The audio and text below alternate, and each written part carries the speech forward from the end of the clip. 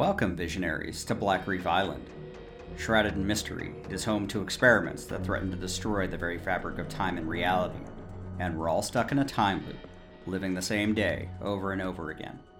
Two assassins wage an endless conflict, one to kill his 8 targets before the day starts over, and the other to make sure that he doesn't succeed. However, even the most hardened warriors need a day off. So what happens when our adversaries lay down their guns and talk? Let's find out in this very special Deathloop episode, Tuesday.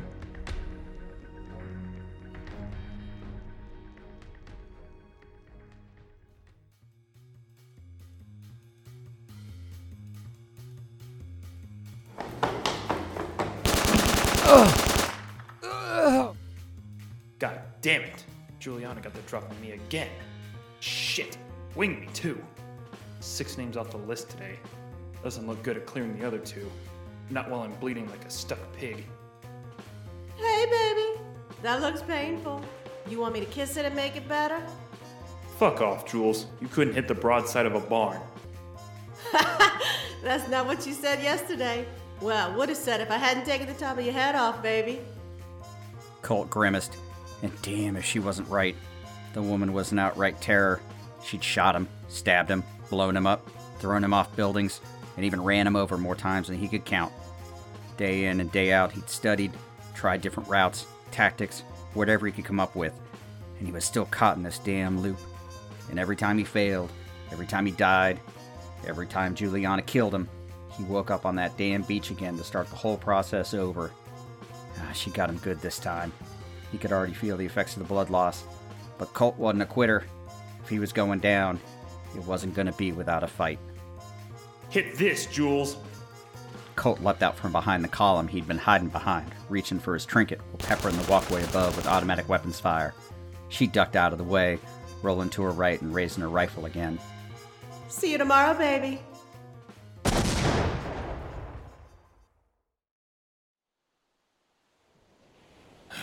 Same bat station, same bat channel, same beach, same Black Reef Island. No matter how many times I wake up, it's always the same. Lost track a while ago as to how many times I've done this. Stuck in this time loop until I scratch those 8 names off my list. At least I don't need to worry about clean clothes. Never was a big fan of doing laundry anyway. And, getting blood out of Corinthian leather, it's the worst, I tell you. No one's laundry is that good. Don't know why I bother looking at my watch. It's always 8 a.m. whatever godforsaken time zone this cursed island is in. Colt picked himself up off the sandy beach. All of Black Reef Island is spread out before him. The beach extends to the left and right, while a worn path ahead weaves in and out of the rocks up to the main buildings.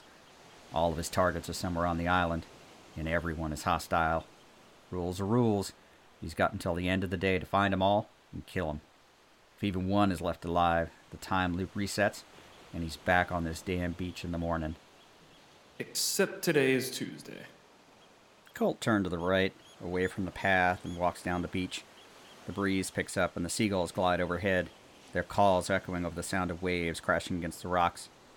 You can hear music coming from the other side of a small dune, and he begins to ascend to the top. He didn't bother to unholster his pistol, and smiled as he crested the dune overlooking a secluded cove. Below is a small table, 2 chairs, and an umbrella. Well, howdy, stranger. Colt saw Jules sitting in one of the chairs, wearing a sundress and a wide-brimmed hat, sipping on a pina colada. It was a martini in front of the opposite chair, with 2 olives, just like he liked it, and a small wooden picnic basket next to her. So, brunch today? Colt walked up, slipping off his coat and putting it over the back of the folding beach chair. Jules just took another sip of her drink and smiled. Thought we'd do a little something different this Tuesday. Food and drinks. Maybe take a little hike down the beach. Colt sat down and took the martini in hand.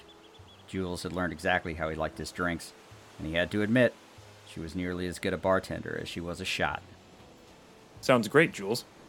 I swear, thought I had you yesterday. Ha! You're getting better, Colt.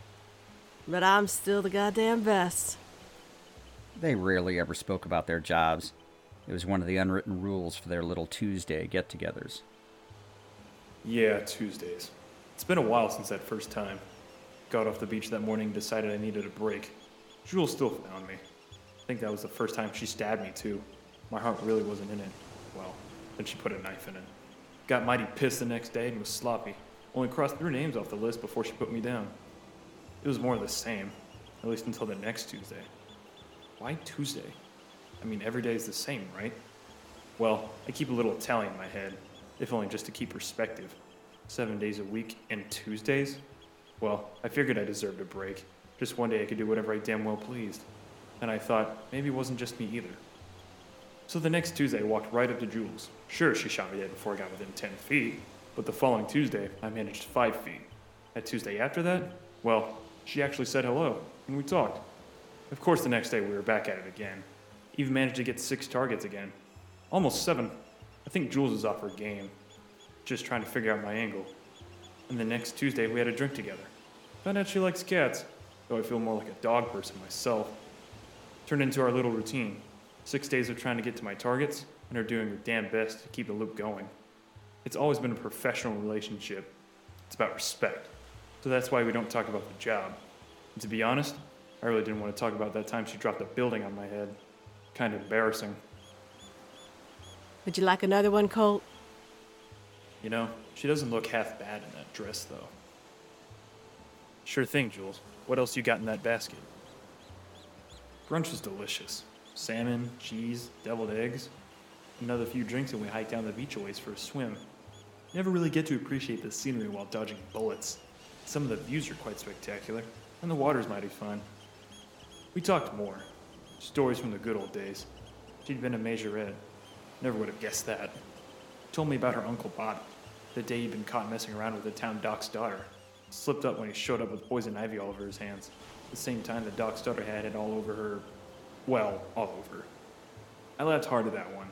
Even thought I'd bust a gut. After a while, we ended up back at the cove for another drink. She must have had the staff replenish the stock, because she handed me a bourbon on the rocks, while she had a glass of champagne. I love the smell of that salt air. Don't you? Ain't too bad.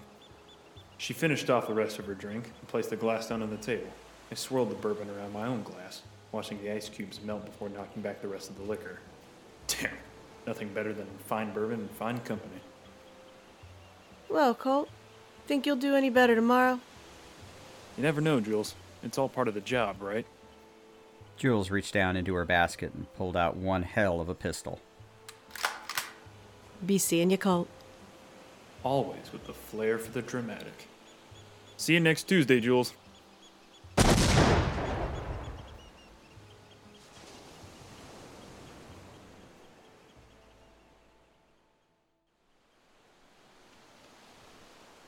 That same morning, Colt slowly pulled himself up off the sand and looked around Black Reef Island.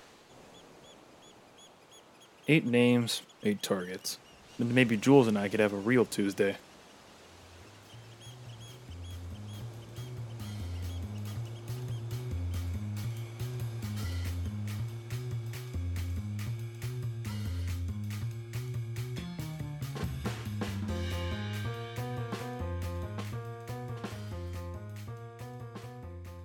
Thank you, Visionaries, for joining us on this very special Deathloop episode, hosted by the Modus Files. It's always interesting to work on new projects and be able to bring new content to our listeners. Many thanks to Ken from the Chad Podcast for encouraging us to create this episode as part of an upcoming anthology of Deathloop stories. If you've enjoyed this episode, please subscribe. Better yet, please leave a review so that others can find our podcast as well. You can follow us on Twitter @ModusFiles for more information about our podcast, Fallout 76 content, and random musings on the Enclave. I'd also like to thank our cast, Austin Rogers as Colt, and Scald as Juliana. And a shout out to the Apocalyptic Aristocracy Discord, home to a great group of fellow creators, the Robots Radio podcast community and the rest of the Robots Radio Rocket Club, and Jeremiah Johnson, our favorite character artist who provided the wonderful character artwork you can find on our website. Stay tuned for the next episode, our Season 1 finale of the Modus Files, Battle of the Bog. Lastly, thank you to all of our subscribers and supporters. Stay groovy, my friends.